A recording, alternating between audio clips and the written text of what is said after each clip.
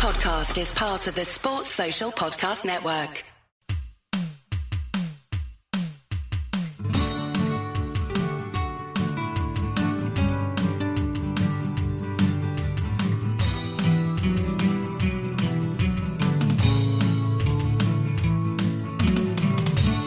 Hello everybody, welcome to Nessun Dorma, your regular 80s and 90s football chat. Welcome along.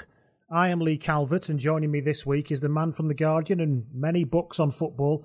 And for the avoidance of doubt, definitely not the rugby league winger who played 150 matches for Wigan, Lee and Warrington, among others. That's Mr. Rob Smythe. Hello. Hello. I'm quite offended by that. The suggestion that I wouldn't be in any fit shape to play rugby league. Well, it's just, I'm not saying that, I'm just saying, just confirming that you're not him. Well, yeah, that's probably true. Hello. And back after too long a hiatus, really. I don't think you've been with us since episode 3, is sometime cricket commentator and full-time Scouse legend, Mr. Gary Naylor. Hello, Gary. Hello. It's great to be back. Thank you for listening, everybody. And for those of you who have subscribed already, there are quite a few of you. I know that. Thanks very much. We're available on Acast, on Apple Podcasts, and you can put us in the RSS feed into your favourite pod player as well. Should you wish to tell us what you reckon about anything that goes on, then you can get in touch with us on Twitter at NessundormaPod. You can get in touch with the website, nessundormapod.com. And on email, you can get in touch with us, contact at nessundormapod.com. Coming up in this episode, we're going to have another Journeyman of the Week. We're going to have a good old chat about arguably Everton's greatest ever season. And we'll come on to whether that is the greatest ever season as we talk about it. But first of all, I'd like to nominate a player for the underrated Hall of Fame, which I am still determined to make into a thing, despite the fact of the faces that Rob and Gary are pulling at me right now at that idea. But shaking their heads. I'm going to keep plugging away with it. So we've named a few players we think are underrated as we've done a few episodes of this, and I'm going to start us off with one this week, Mr. Dennis Wise. Tiny, slightly cross-eyed. Remembered mostly for being a bit of a wind-up merchant, and of course he was all of those things. Although in many ways I kind of admire his barely concealed shithousery. I think mainly because, from memory, and I could be wrong, so correct me if I'm wrong, it was more needly than maiming. Fair absolutely. Point. You know, he didn't go really, like double two-footed knees on people. He just used to wind people up, didn't he? Occasionally he did, but yeah, generally, like a really good example that comes to mind as a United fan was when Chelsea beat them 5-0 and he got in a tangle with Nicky Butt, and I think from memory pinched him. Yeah, he did a cow bite on the back of his leg. Very close to a personal area. Yeah. And of course Butt then reacts and gets sent off. I mean, it's textbook shithousery, as you say. But what I liked about him is that he could use both feet, and I'm still absolutely staggered by the number of professional footballers that still can't use both feet. How does that even happen? I mean, seriously, how does it even happen? How do people come through an academy from the age of 12 and get to 21 a professional footballer can only use one foot? I don't understand. He was a large part of the transition that Chelsea made during the 90s, the late 90s. He was in the Keegan Euro 2000 campaign, although I don't think that's not a very good advert for saying that he was underrated, I suppose. Well, if he played more, they might not have made such a mess of it, but that's another thing we'll get to. Well, he was the latest in a very long clinical depression-inducing line of solutions to England's left-sided problem, wasn't he? I think he was stuck out on the left for 2 games in Euro 2000, wasn't he? Yeah, but it was a weird kind of system, wasn't it? Because Keegan just had a mixture of basically defenders and defensive midfielders, and then like forwards with very little kind of in between. You mean it wasn't thought out, a Kevin Keegan formation? I don't believe it. Yeah, so that he left Chelsea in 2001. He went to Leicester and, of course, was sacked for breaking Callum Davidson's jaw, which I must stress for those of you who don't know about this incident, that wasn't an opposition person. That was his own teammate on a pre-season tour he did that to. But I kind of love that as well because he is literally punching above his weight most of the time. As he did in the famous taxi incident that happened in the mid-90s as well. So his shithousery was more extensive, we might say, off the field than on the field, but it was more pixie-ish nuisance on the field. But off the field, it was a bit different.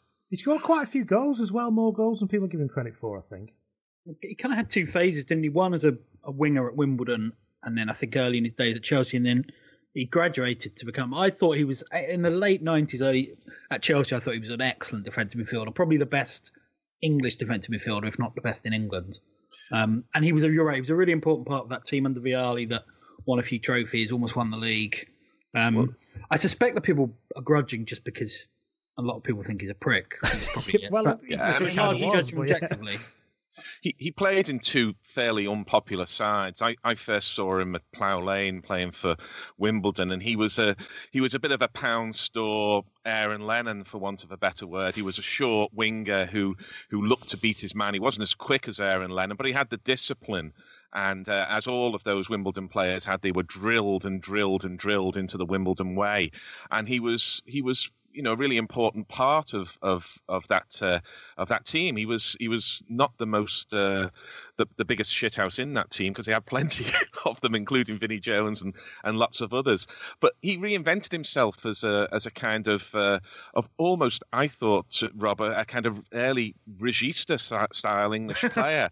I mean, I saw him at Chelsea running the match, and there's something of nominative determinism in his name, because he was both a menace, but he was also an extremely knowledgeable and wise player. He could find space anywhere on the field, and his range of passing was excellent. He could shield the ball. He made Chelsea tick. I don't know whether his career overlapped with Zola, but I think towards the end of his career, his main job was to give the ball to Zola. But that in itself is an important part of anybody who's playing in a team with Zola. But he was really, really very good as a deep lying midfield player who would choose passes, make good decisions, and not give the ball away. He probably wasn't as good as a Paul Scholes, but he was certainly only a half level below, and perhaps does fall into that category of players who, had they been given a longer run for England or more faith shown in them, could have developed into a 50 or 60 cap international player. I suspect he got about 25. The problem was there weren't really many opportunities, because, and let me just look at his caps actually while we're talking. He got 21, yeah. 21, that wasn't far. But the problem is, Ince was so good until around 98 that there was no real vacancy then. And there were 2 years maybe between, or 2 or 3 years between the emergence of Gerrard, that I think Wise should have played more, pretty much when Keegan was in charge. But apart from that, I just don't think there were that many opportunities. Ince was magnificent before his legs went. Yeah, but they were different kinds of players. But they played in the same position. I know what you mean. They were box-to-box players where Wise was more economical in his movement, and he looked to spray passes. That's why I'm saying him more of a kind of regista rather than a box-to-box man. You're not going to play Wise and Gascoigne, are you?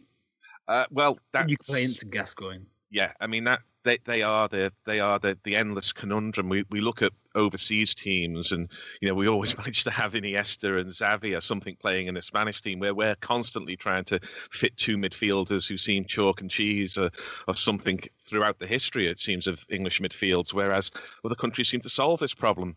I think I think the point has been proven by your conversation you just had. Really, is that he's not remembered as a very, very good footballer. Not enough. He's remembered more for shouting and screaming as the cup was being lifted in '86. What's that whole Ferguson quote? Can start a fight in an empty room. Yeah. I do like the idea. You're right. I think he'll always be remembered for that, definitely. Yeah. Which probably isn't entirely fair, but equally. And now the Celebrity Jungle, of course, because that's where he is as we record this episode. He's in I'm a Celebrity. Yeah. Is he? He's not going to break someone's jaw, is he? He's very calm. He's remarkably calm, but very determined. Very determined on the challenges. But he's going to lose it at some point, probably, and dislocate someone's arm or something. Just one last point. Given the importance of the role, and I agree with Gary about his passing and the whole kind of deep-lying playmaker might be pushing it, but anyway, you think of the people who managed him and made him certainly a regular in that most important position, Hullet and Vialli, towards the end of his Chelsea career. I mean, those are people who know, not that role from experience, but from playing alongside some quality. They know what it looks like, don't they? Exactly. So I think that's quite a big compliment. And actually, and you're right, he did play well alongside Zola towards the end of his Chelsea career. I mean, I was at Stamford Bridge watching a match, and I think I turned to my brother after about 40 minutes because it was a bit of a revelation to me. And I think I can recall really clearly saying to him, everything's going through Wise. Everything is going through Wise. And it just wasn't kind of expected that he had the brains to do that and he had the physical attributes to do it, being such a small man. But everything was going through Wise. And as you say, they were managers who knew how to get the most out of a midfield player. And they showed a lot of faith in him, more than England did. And just one last thing, his set pieces were terrific. Really, really good. He used to get lovely dip on them. I can always see him put both hands in the air and then just dropping one on someone's head. Yeah, but it's interesting when you said that he was like a pound shop Aaron Lennon, but he was I always saw Aaron Lennon as a pound shop Rule Fox.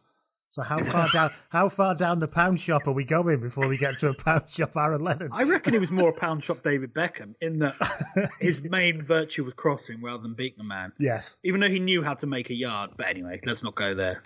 He was a scurrier, though, in the way that Beckham was not so much of a scurrier, the way Aaron Lennon is a scurrier. That's true. I can see that. And I think, again, that's part of the kind of folk memory of him now, is this like busy, scurrying figure rather than the more culture footballer that he probably was. Yeah, the problem is that the crazy gang have beaten the culture club. I mean, that rests so heavy on all those Wimbledon players' shoulders that it's very hard to get past that. And some of them were very fine footballers. I mean, particularly the centre halves in that team were absolutely outstanding. So, we look back through a lens which was much more focused in those days in terms of media and punditry and everything else. Now we have, the horrors of social media, but we do have a multiplicity of voices, and it makes the kind of narratives that become fixed. I think that they're much less common these days than they were 20 years or more ago. So there you go. That's my view, or our view, on Dennis Wise. I thought I'd get a bit of heat for that, but I'm surprised that you've all joined in and sort of agreed with me. So I quite like that. But what do you think out there? Do you agree with what we're saying about Dennis Wise? You can get in touch at Ness and Dormer Pod and let us know. Or maybe you want to suggest somebody who is underrated and you want to talk about a little bit more, then please let us know. Moving on then, the feature discussion this week, because we like to have a feature discussion every week, is Everton 1984-85, arguably their greatest season. Simple question straight away. Is it the greatest ever season, Gary? Yes. Thank you. Right then, so let's talk about it in a bit more detail then. So I think some people tend to think, Gary, that this kind of came out of nowhere, really. Came out of a great blue sky, if you like. Sorry. But so what was the background to it? Was there anything that kind of was leading up to such a dominant year? Well, there was the run. There was the run to the League Cup final, which itself was a springboard, or had acted upon the springboard of the famous Kevin Brock back pass at the Manor Ground, which, as the sort of the history, if you like, has it that it saved Howard Kendall's job. I mean, I confess that I was one of the I think about 13,000 at Gladys on the Gladys Street who were chanting Kendall out at the end of a match in the sometime around 82 or 83. So I was that soldier. But what Kendall did is he pulled the side together, and we saw the start of it in the League Cup run. It was in the previous season. It was 83-84, and Everton got to their first final of a cup competition since 77, and they were beaten essentially by Graham Souness, more or less on his own, I think, in a I suspect a replay, and he scored the winning goal, and he dominated Everton, and I think Everton learned a bit from that. They learned a bit about the importance of midfield enforcer, but they had shown that they could compete with Liverpool. So the inferiority complex over Liverpool that Liverpool had over us began to be chipped away at. We won the Charity Shield to start the season, but we lost 4-1 on the opening day to Tottenham, and then there was always a midweek game straight after the first game of the season. We lost 2-0 at Villa Park to Villa, and it wasn't kind of doom and gloom, but it felt like a bit of a false dawn. But then came in October, on the 13th of October, before we get into the season, go on. Before we get into the season, I want to pick up on that question. You were obviously in Liverpool at that time as an Everton fan. Yes. What, without wanting to probably the one word answer you'd want to give, what was it like to be an Everton fan? You mentioned the facts about Liverpool then. What was it like to be an Everton fan between sort of 1978 and 1984, I suppose? Well, I remember going to derbies, and I was there to see Andy King score the famous winner in '77 with the postscript of "Get off the pitch" with the interview going on. But even that sort of 1-0 win, which was the first win since, I think, 1970, the championship season, I remember looking at these men in red who would run out at a derby, and you would look at them and you would think of them as some kind of supermen. And part of the reason for that is there was so little football on the television then. There was match of the day, 2 matches shown. And Liverpool were on far more than anybody else because they were playing European games. So these looked like gods amongst men. And they kept producing players. So, Ian Rush comes out of nowhere. And all of a sudden is the golden boot, I think, in Europe. Ronnie Whelan comes out of nowhere. Steve Nicol, these players. And we would look at them as Evertonians. And I don't say that the team necessarily were beaten before they started, but we looked at them and we thought, how can we beat these supermen? How can we beat these legends?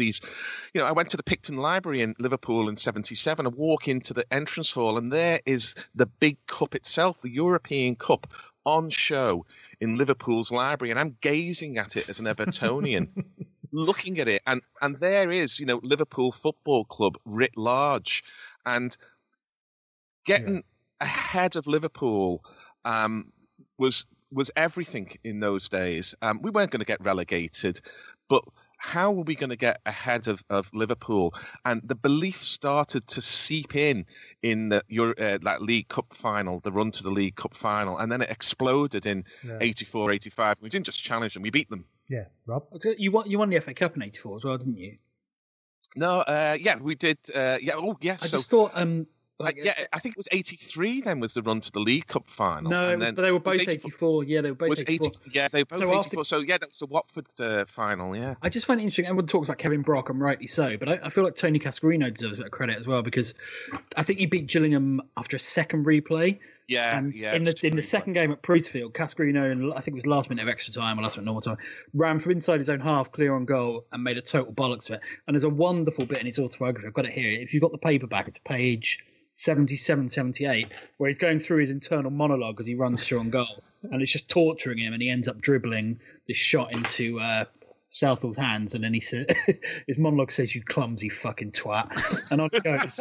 But it's such a funny, it's obviously an amazing book, and it's such a funny bit. But one thing I found interesting is that you were talking about Liverpool, these players coming from nowhere, and that's kind of what Everton did, isn't it? And something that couldn't happen now. They built a team from the lower leagues pretty much. Well, I remember my father saying, there are a number of quotes I could give here. I won't do too many, but my dad said to me about halfway through the season, you need, because I was at university in London then, so he said, you need to watch this Everton team. He said, you will never see a team like this again in your lifetime. And he'd been watching Everton since just after the war, so he knew it was the greatest team there. And another thing he said is that we had all these young players come through at the same time. So you've got Gary Stevens coming through at right back. You've got Trevor Stephen coming through ahead of him, 21 years old, £300,000 from Burnley.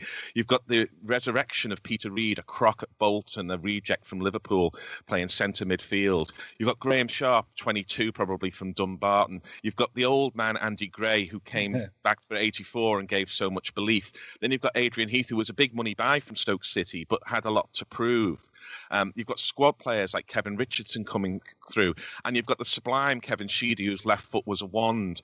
And what really sort of finished the picture and upgraded the side from the FA Cup winners of '84 was John Bailey, who was a tremendous sort of character, and he had famous glasses on at Wembley and everything else.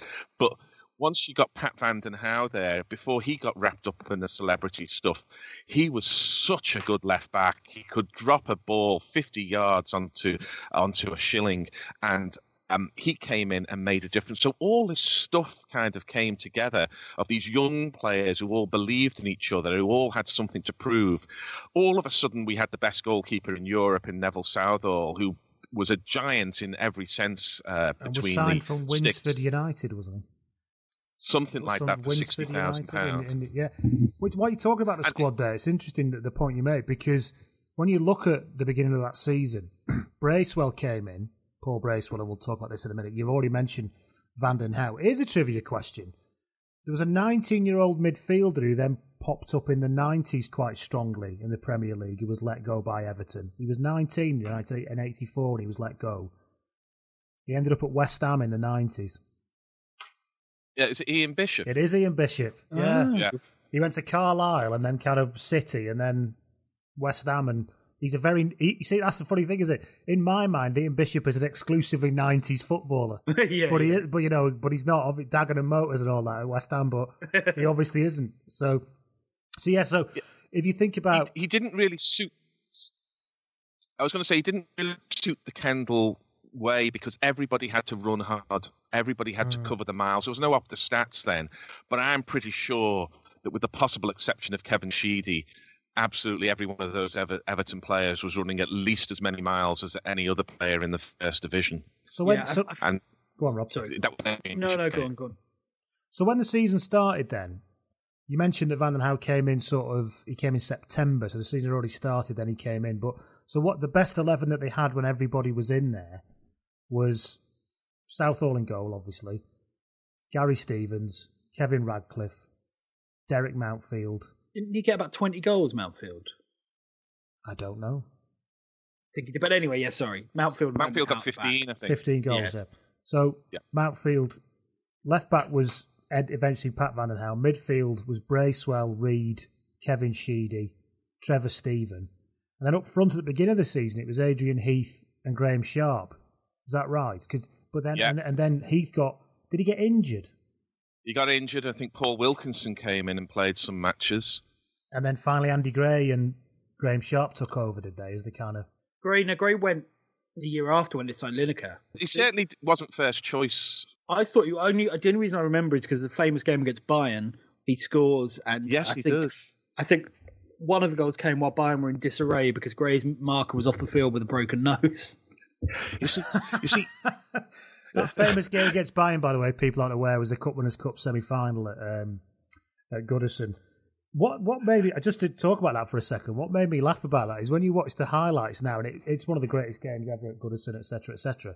What made me laugh about that is that how the famous German efficiency and control was completely undone by Gary Stevens' long throws.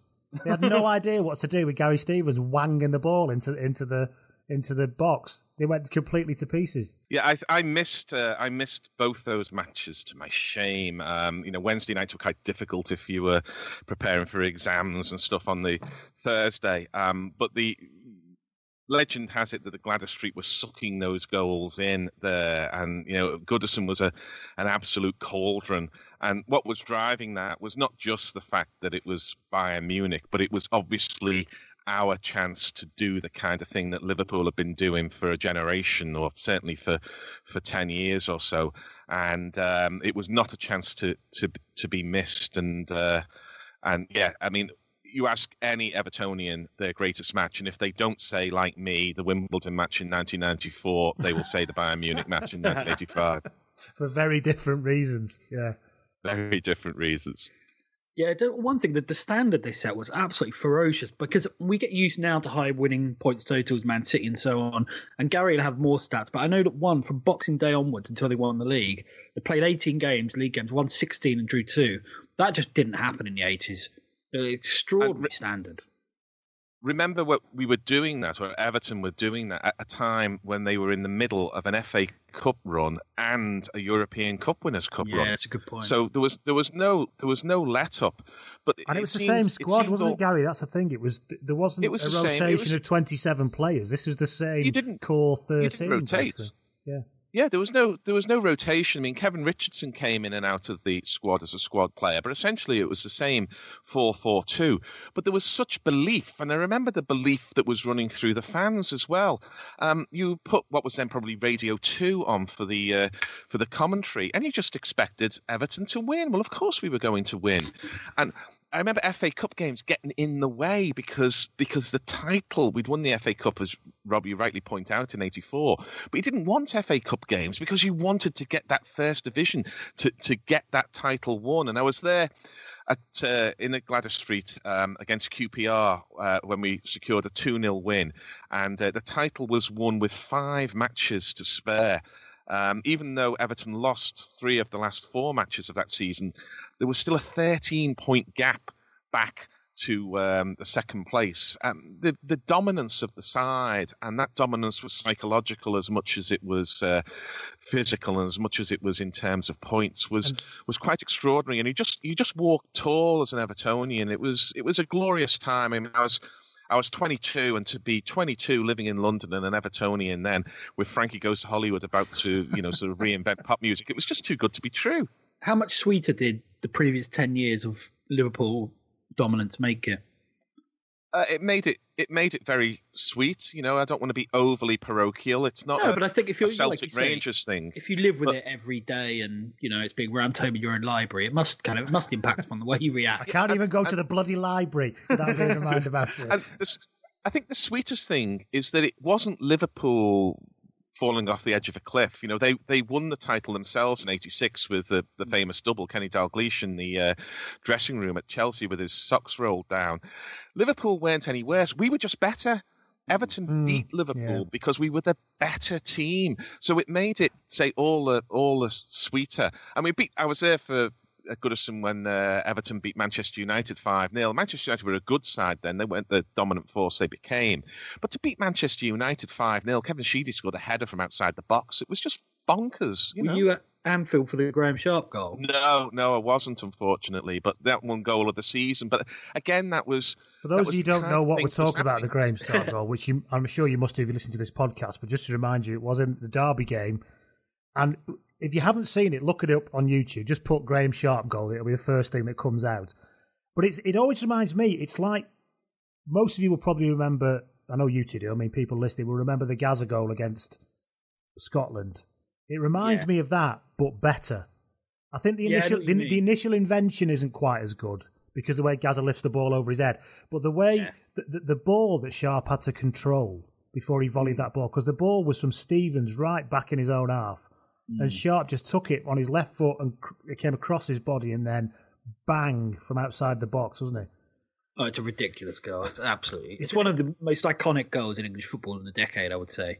Yeah. I mean, it's the kind of goal that would make the top 10 by Zlatan Ibrahimovic. I mean, I'm trying to think of a player who would score. No, it's true. It is a remarkable, remarkable goal. And again, it was just another kind of lifting of belief. And Rob, I must answer you, actually. The reason I wasn't there for that match is I've never been to Anfield, and I don't think I'll ever go. Is that a deliberate decision, or have you just never had a chance to get a ticket? I grew up in fear of going there, and I don't believe in jinxes, but I feel that if I do ever sort of put a foot over that portal, that all the ghosts will crowd in, and the comeuppance will come to me and to Everton Football Club. So I haven't taken a vow never to go there. But if you offered me a free ticket for the FA Cup game, I'd say no, thank you, not Anfield. And you said they lost home to Spurs first day of the season. They were thrashed. There was a really big game at Spurs, wasn't there? When Southall had an absolutely great game. Because I think I was there for that one. Spurs ended up as your biggest rivals, didn't they? And I know this is the game when Alan Harper made you love him so much more. In the 9th minute of the match, Mark Falco, who could put himself about as a centre forward to say the least, he crunched Kevin Ratcliffe, I think, and Ratcliffe had to go off. And for Ratcliffe to leave the field, I mean, most 80s footballers, this was the case, but especially Kevin Ratcliffe, he must have had a leg hanging off, to leave the field in the 9th minute. Alan Harper tucked in from right back to centre back. He was about 5'10", something like that. And he just played a blinder. And for a man to stand up in those circumstances, but so too did Neville Southall. And I tell you what made that game the sweeter is that all the press were... In the Northwest, they were about Manchester United and Liverpool. In the South, they were about the London clubs. We were the kind of ugly sisters. Nobody gave us any credit for what we were doing. So to go to the darlings of the press, go to their patch, and to win with that kind of heart, what a night that was. I think my favourite moment as an outsider is the I know it's an obvious one. It's Andy Gray's goal against Sunderland when Reed absolutely skins someone down the right. Low cross and Gray bulldozes in. I think there were 2 diving headers in that game actually from him, but just the sheer dynamism and directness, as you say, they were such an unstoppable power team. And sometimes that can sound patronising and suggest there wasn't any skill involved. Clearly there was, but I think the kind of dynamism and power is the thing that I remember. From what I've seen. When you talk about we had this underrated feature at the beginning, it's interesting because people like Mountfield are not really talked about now, are they? And even Radcliffe. You don't, when they talk about great centre halves of the past 30 Radcliffe years, was a fine player. They're never really spoken about, are they? One of the reasons why is that they played a type of football that you can't really play now, because Kevin Ratcliffe was all about pressing up, playing the offside and having the recovery pace that if anybody sprung the offside trap, which was rare indeed, Ratcliffe could give anybody 5 yards and catch them up over 40 yards. So it was like having two players. It was like having a man who could stand off and defend deep, but also a man who could press up and play the offside. And he was able to do that, and very few others were. Mountfield was an extraordinary character. He could really only play for Everton. He played for other sides after. I think he played for Wolves and for Aston Villa. But for Everton, he was a giant in that not only was a solid centre-half, not a great centre-half in terms of his defending and his ball playing, but he was so solid and his positional sense was excellent. But nobody was better at getting on the end of crosses than Mountfield and scoring vital goals.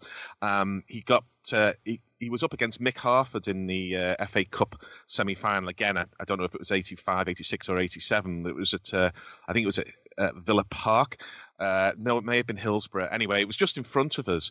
And he was wearing the bandage that centre-halves often wore if they were in the second half, having played the first half against Mick Harford.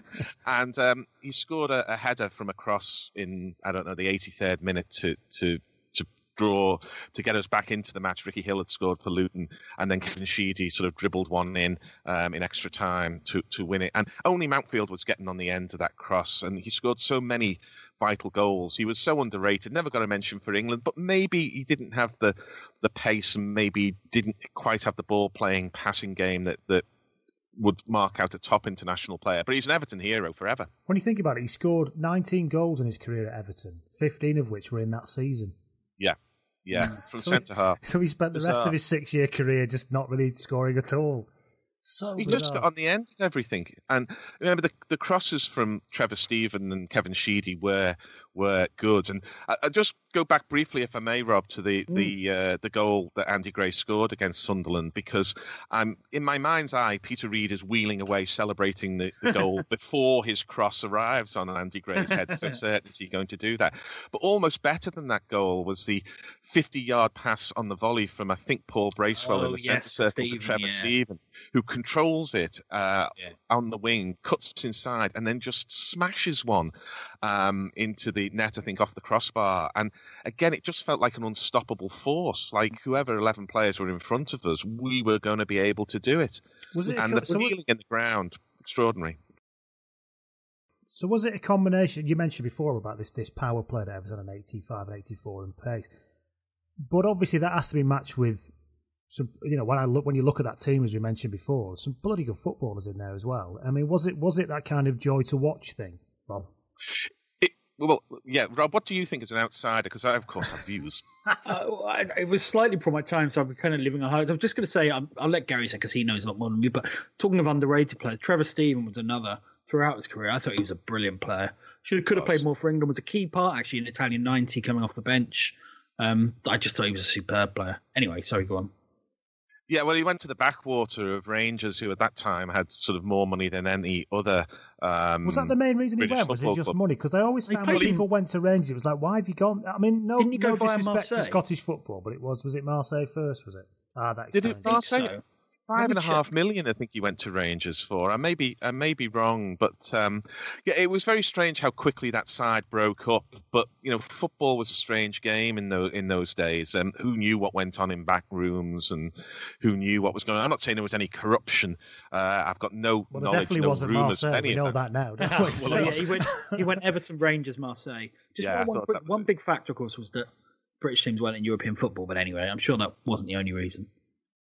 Yeah, there was English teams rather. Yeah, there was a bit of that, but Rangers could almost buy anybody they wanted at that time, and they chose to buy Trevor Stephen, who left Everton. He was probably about 25 or something when he left Everton. You'd think he would be in his absolute prime, but there was such energy in the side, and there were ball players. I will insist that Kevin Sheedy was a better player than Glenn Hoddle. You look at Sheedy's output.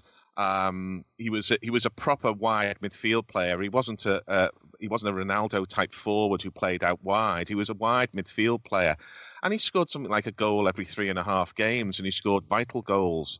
He did the extraordinary thing against Ipswich where he took a free kick and he hit the first one into the top left-hand corner, was told to take it again, so ran up and put it in the top right-hand corner, the way you do. So Sheedy was an extraordinary ball player. Sharp was so aggressive as a centre forward, ultra aggressive. If you think Andy Gray was aggressive, Sharp was even more aggressive. If you think Andy Carroll is throwing himself about a bit at the moment, well, Graham Sharp did that all day, every day, with impunity. Graham Sharp came to Oldham, of course, after Everton, in our, some fated and ill-fated Premiership period. But I'll never forget, it was a game he's playing for Oldham, and the linesman gave him offside, or gave a penalty, or gave an infringement against him in the channel. And I don't know what it basically. You see on the video, Graham Sharp turns round and spits some words at the linesman, and just turns around, and the linesman stands behind him waving his flag, and calls the referee over, and basically gets him sent off. It was absolutely. It almost, in a way, it kind of summed up what you're just saying. That is exactly. And by then, he'd lost a bit of his pace, and he wasn't quite the player he was. But the point is, he was still that. He was still basically just fuming all the time. He was an aggressive Scottish player that there seemed to be loads of. They just seemed to be able to whistle them up. But he was the kind of epitome of that sort of Scottish aggression. He was a 6'1" Billy Bremner in lots of ways, and we loved him for it. But let's not forget that. A lot of eulogising, quite rightly, of David De Gea's performance for Manchester United against Arsenal. Neville Southall was putting performances like that in, week out. He was just an extraordinary shot stopper. His reactions were fantastic. His concentration was brilliant. He was the Football Writers' Player of the Year, and he had every right to be the Football Writers' Player of the Year. Peter Reid won the Players' Player of the Year.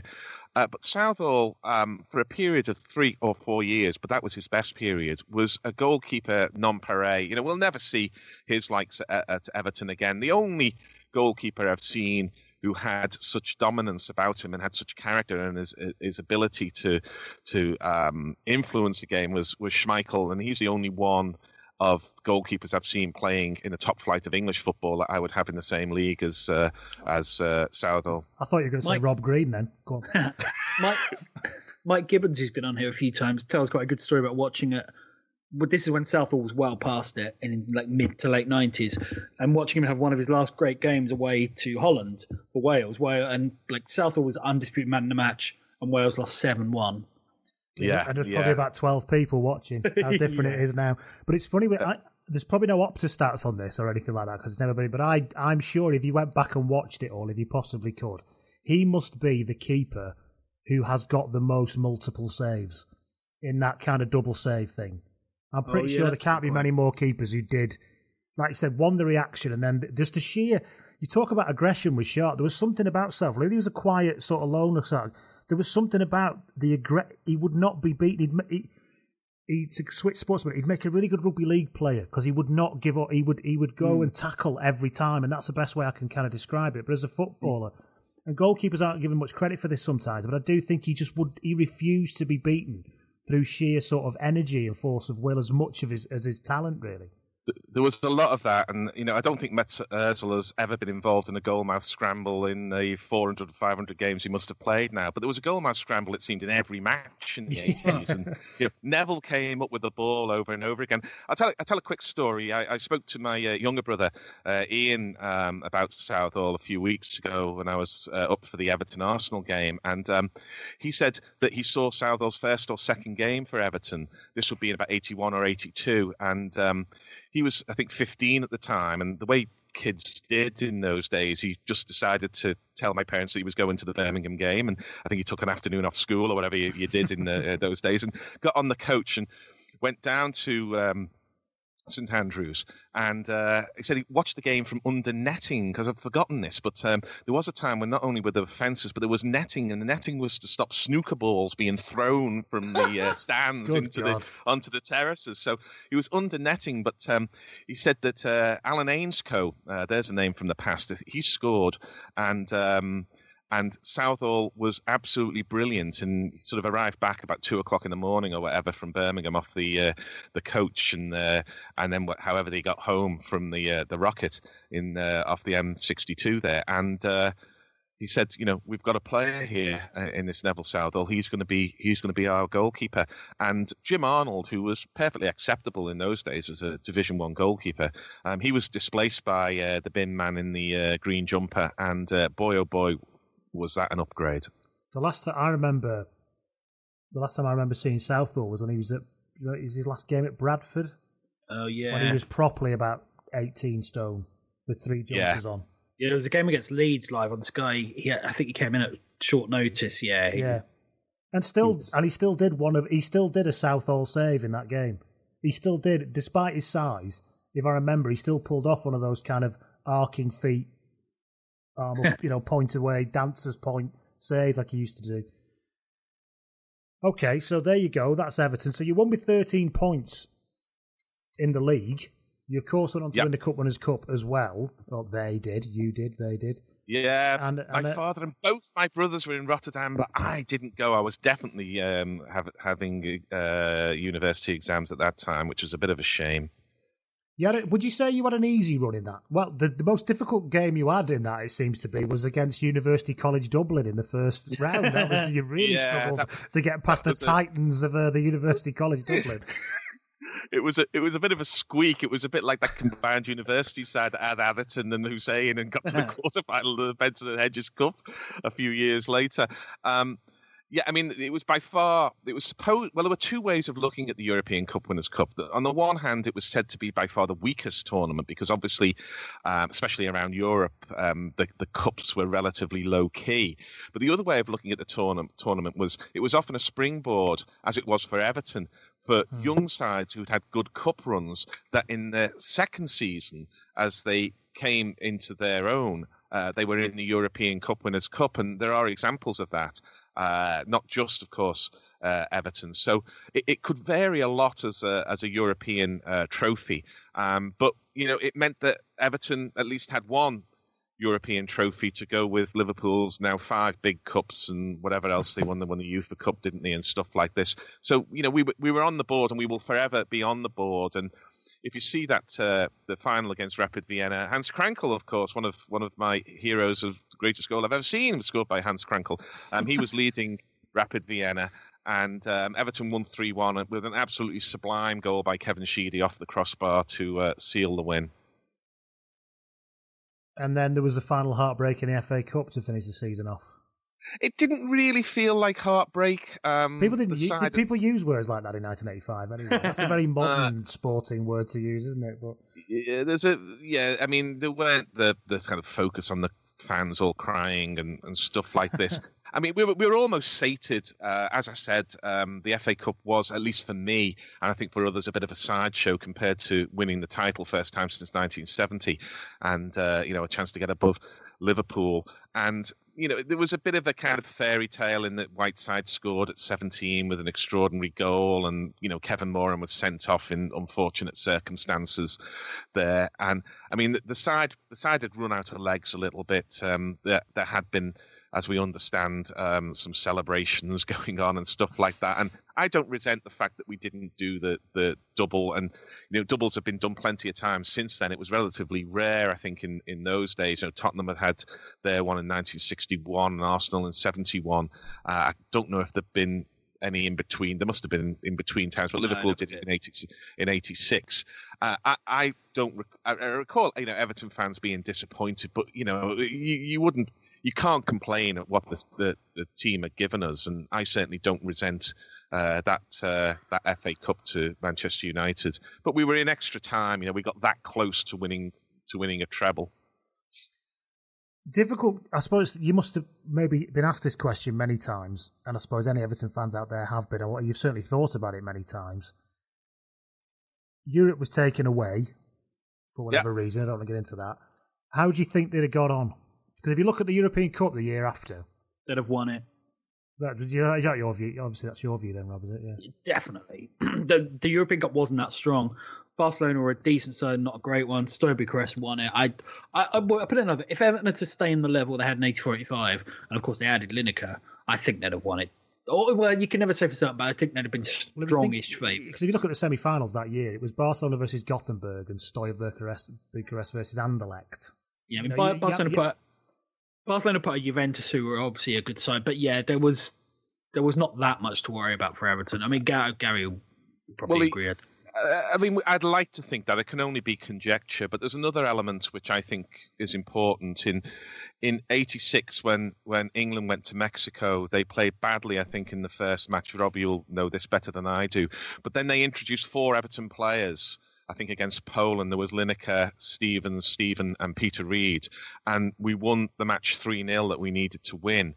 And England looked a good side in '86, and we only lost to the eventual winners, Argentina, and we lost to, of course, a handball and one of the greatest goals of all time. So if you think of that England '86, if you look at that '86 England side, the backbone of that, or certainly a major component of it, was the Everton '86 side.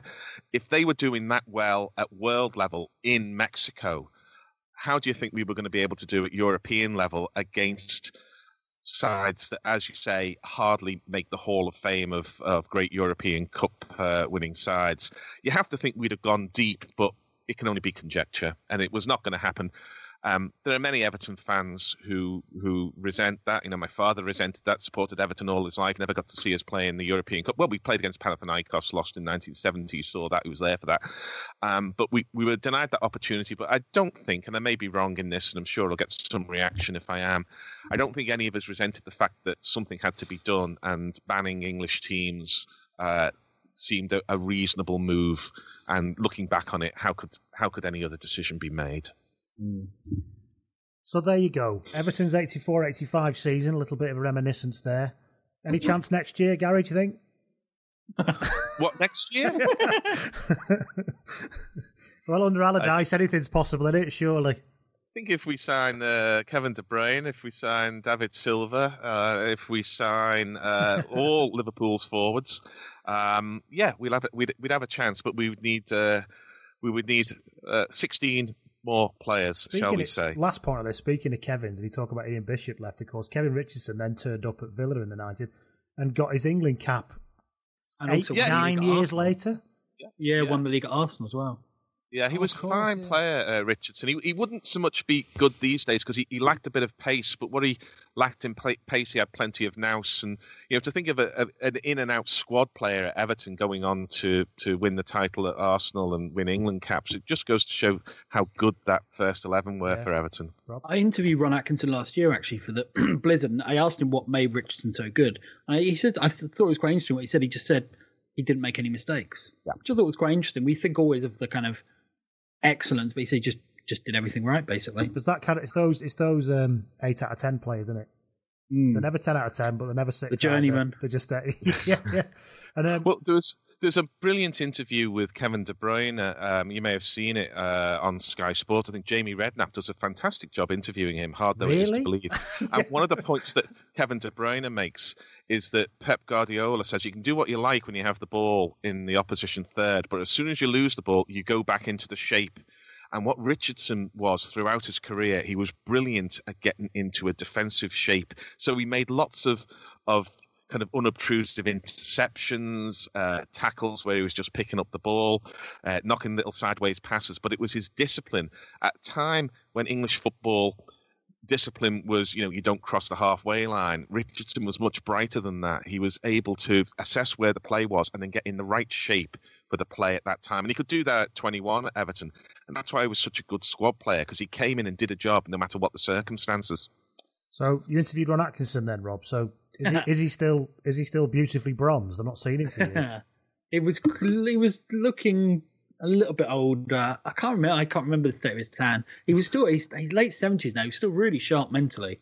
It was for the Blizzard, so it was when he did his autobiography, which is a very good read. But yeah, I think despite his obvious mistakes. I think Atkinson's kind of one of the lost treasures of English football, but that's another riff. Another episode altogether.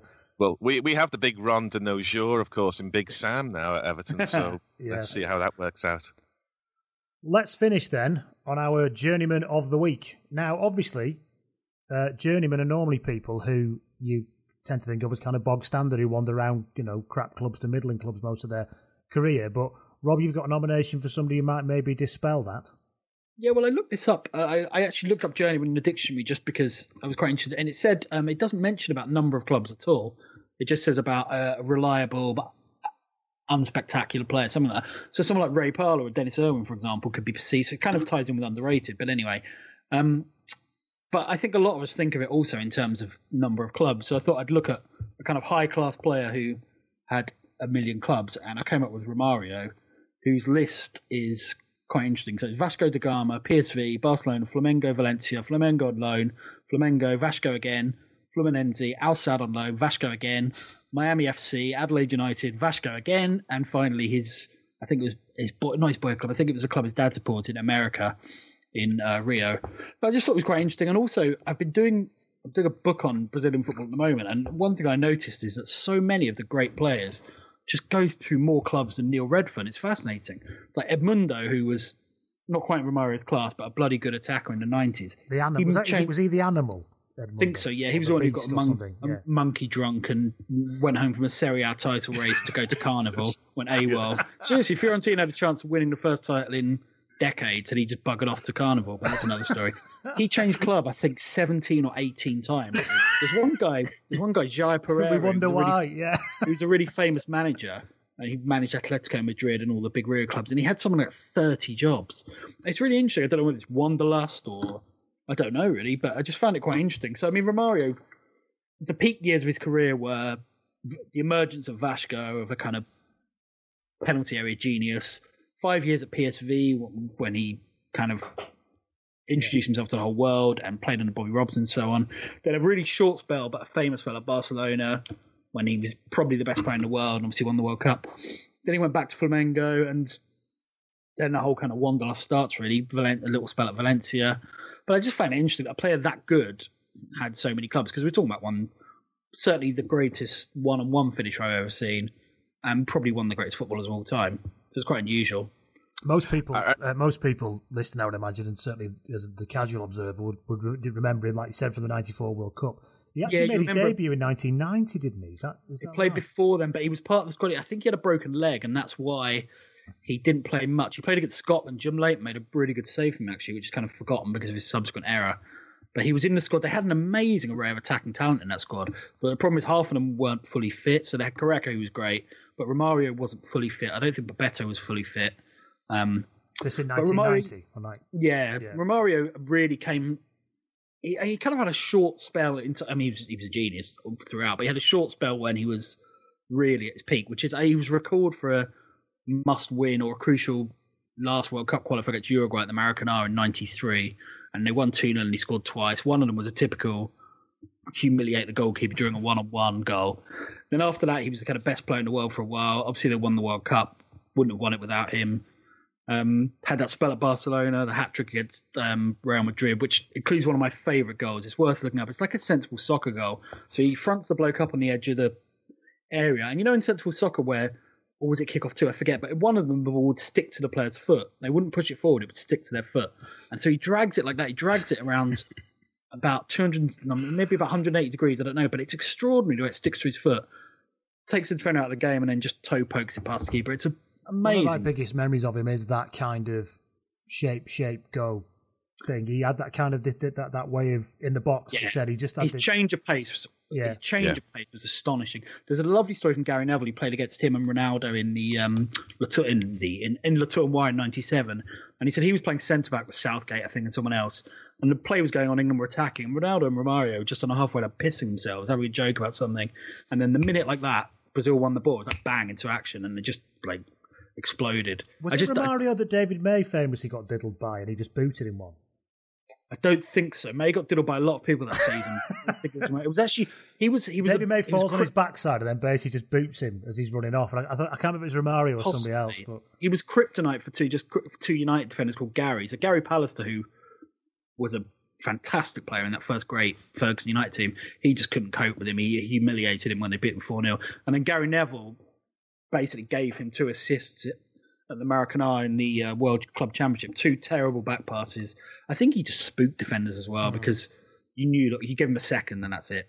Gary, sorry, go on. Yeah, no, I was showing my boy Jesper, this is 2 or 3 years ago, YouTube clips of the inverted commas other Ronaldo, because obviously he knows Cristiano Ronaldo, but he didn't know the raging bull of Barcelona and PSV. So I was showing him, and then, the way you do with YouTube, I said, he wasn't even the best Brazilian whose first 2 letters of his name were R-O at that time. And then I showed him Romario.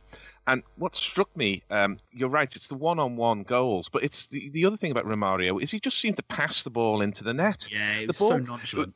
He was like a cricketer who hits a 4 with just enough pace to tempt the fielder to run all the way to the boundary because it tires them out. He would hit the ball just hard enough and just far enough to the left or right of the keeper for the ball to just dribble over the line and go in. I think it was really important to him to humiliate defenders and goalkeeper. There was one famous goal when he scored a hat-trick for PSV in Europe. I think it's against Stoya Bucharest.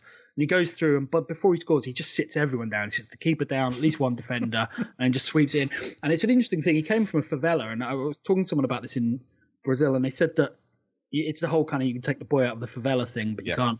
And apparently when he lived in this really expensive condo, I think it's in Baja, which is kind of the Miami of Rio, he would have these incredibly loud parties, and basically it was 3 a.m., it's designed to say, I'm here now, what the fuck are you going to do about it? And I think it was the same kind of thing on the pitch, though. It was a real kind of aggressive. Maradona called it vaccinating, which literally obviously means to penetrate. So, but it's that kind of thing, and I think that really motivated him. But it's quite interesting to be able to combine that with that kind of calmness as well, as you said, and almost nonchalance. His heart rate just didn't seem to change in the box at all. It's almost a kind of sociopathy in some ways, isn't it? That basically I want to do a lot of damage, but I won't. But I can still remain calm while I'm doing it. It's worth looking at his one-on-one finishing on YouTube. I don't think I've ever seen better. In fact, I know I haven't seen better. There's one goal when he takes a long ball forward, a bit like the Graham Sharp goal actually at Liverpool, but he flicks it up and then he just lobs it really teasingly over the keeper. It's like what you said. So the keeper's running back, leaps, and it goes in. And it's almost like he could have hit it faster and scored much more easily, but he just wanted to. And some of the ways he fools goalkeepers, and even so, for example, when they drew 2-2 at Old Trafford in '94, there was a lot of talk before the game of Schmeichel v Romario, was best player, was best goalkeeper, and Schmeichel, of course, had patented the whole star jump, spreading himself and everything, and Romario scored by nutmegging Schmeichel. Schmeichel spread him. Now it could be coincidence, but it wouldn't surprise me if that was like a classic example of kind of using Schmeichel's strength against him and just making the point. And it was also that calmness thing, was it? I think a lot of people, when they saw Schmeichel legging it out to him in that big scratch, you just went, oh shit, sort of thing, and booted the ball, whereas that was never going to be Romario, was it? He was just really sad. I know how to get around this, I'll just roll it under. One more quick point. It's really sad that he and Ronaldo didn't play much. They played a bit together from about 96 to 98, the Ro-Ro partnership as it was. But then Romario got injured and was left out of the 98 World Cup squad, which is such a shame because Ronaldo and Bebeto were very good, but the thought of Ronaldo, and even a slightly past it, Romario, it wasn't that far past it. He played till he was 40. Sorry, go on, Gary.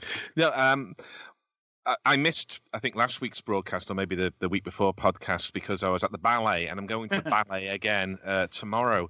And one of the reasons I enjoy the ballet so much is that these dancers have extraordinary balance. It's like watching the greatest sportsmen or women in any sport because the balance is just fantastic. And I mean, maybe we should do something about players who had preternatural balance, but Romario would be in my top 3 or 4 players. I mean, Maradona is head and shoulders perhaps above anybody for balance, but Romario's balance, and that of course is how he's able to sit down defenders and goalkeepers, because you don't know which way he's going to go because he's so perfectly balanced. He can go either way. And when he goes either way, he goes with a change of pace. There's no adjustment. It's just entirely natural. And of course, it leads to cliches like samba football and all this kind of stuff.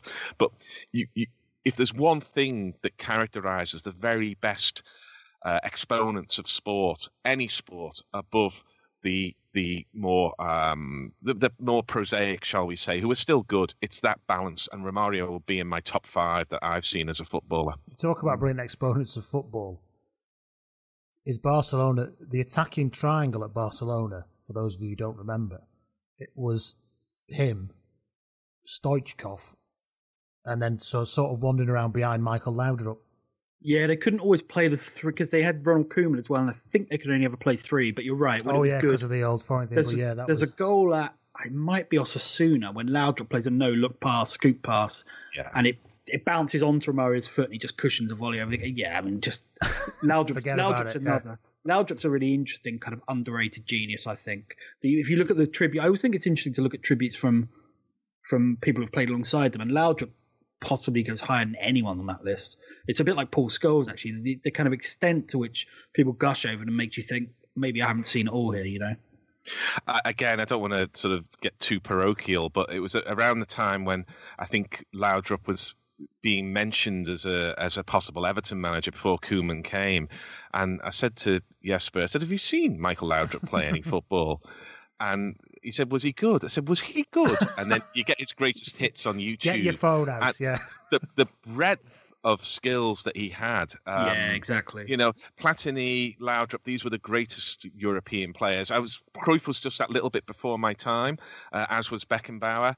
Muller, less so, but Muller was a very specific kind of player. But Michael Laudrup, Michel Platini, they are right up there with the very best European players of my lifetime. Cruyff's theory was that Laudrup wasn't a killer, you know. Had he been born in poverty, he would have been...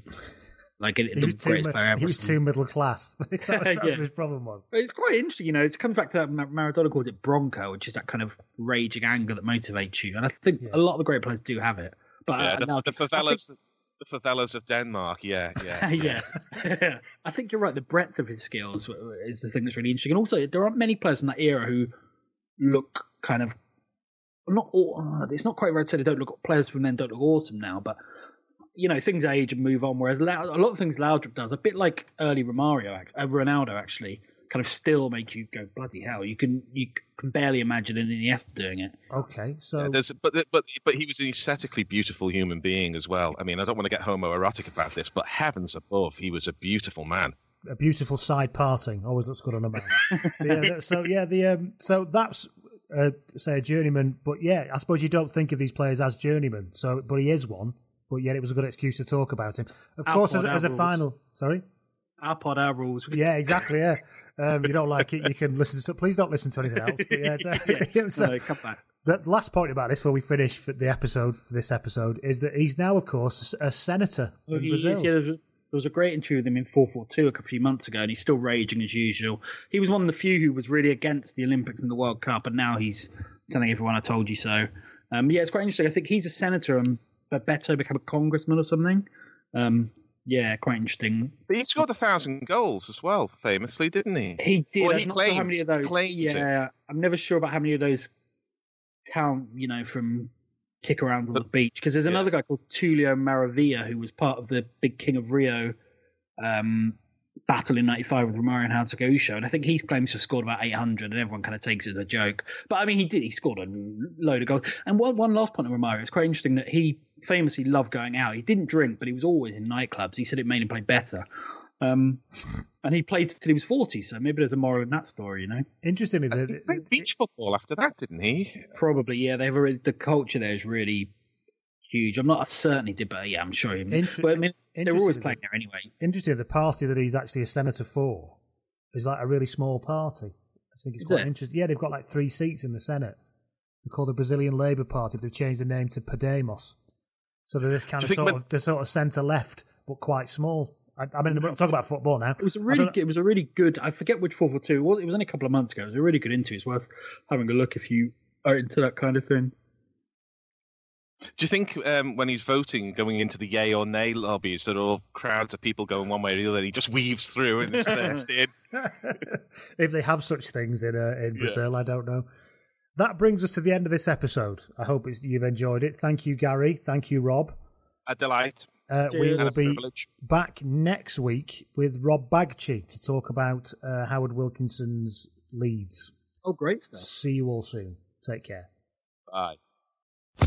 Sports Social Podcast Network.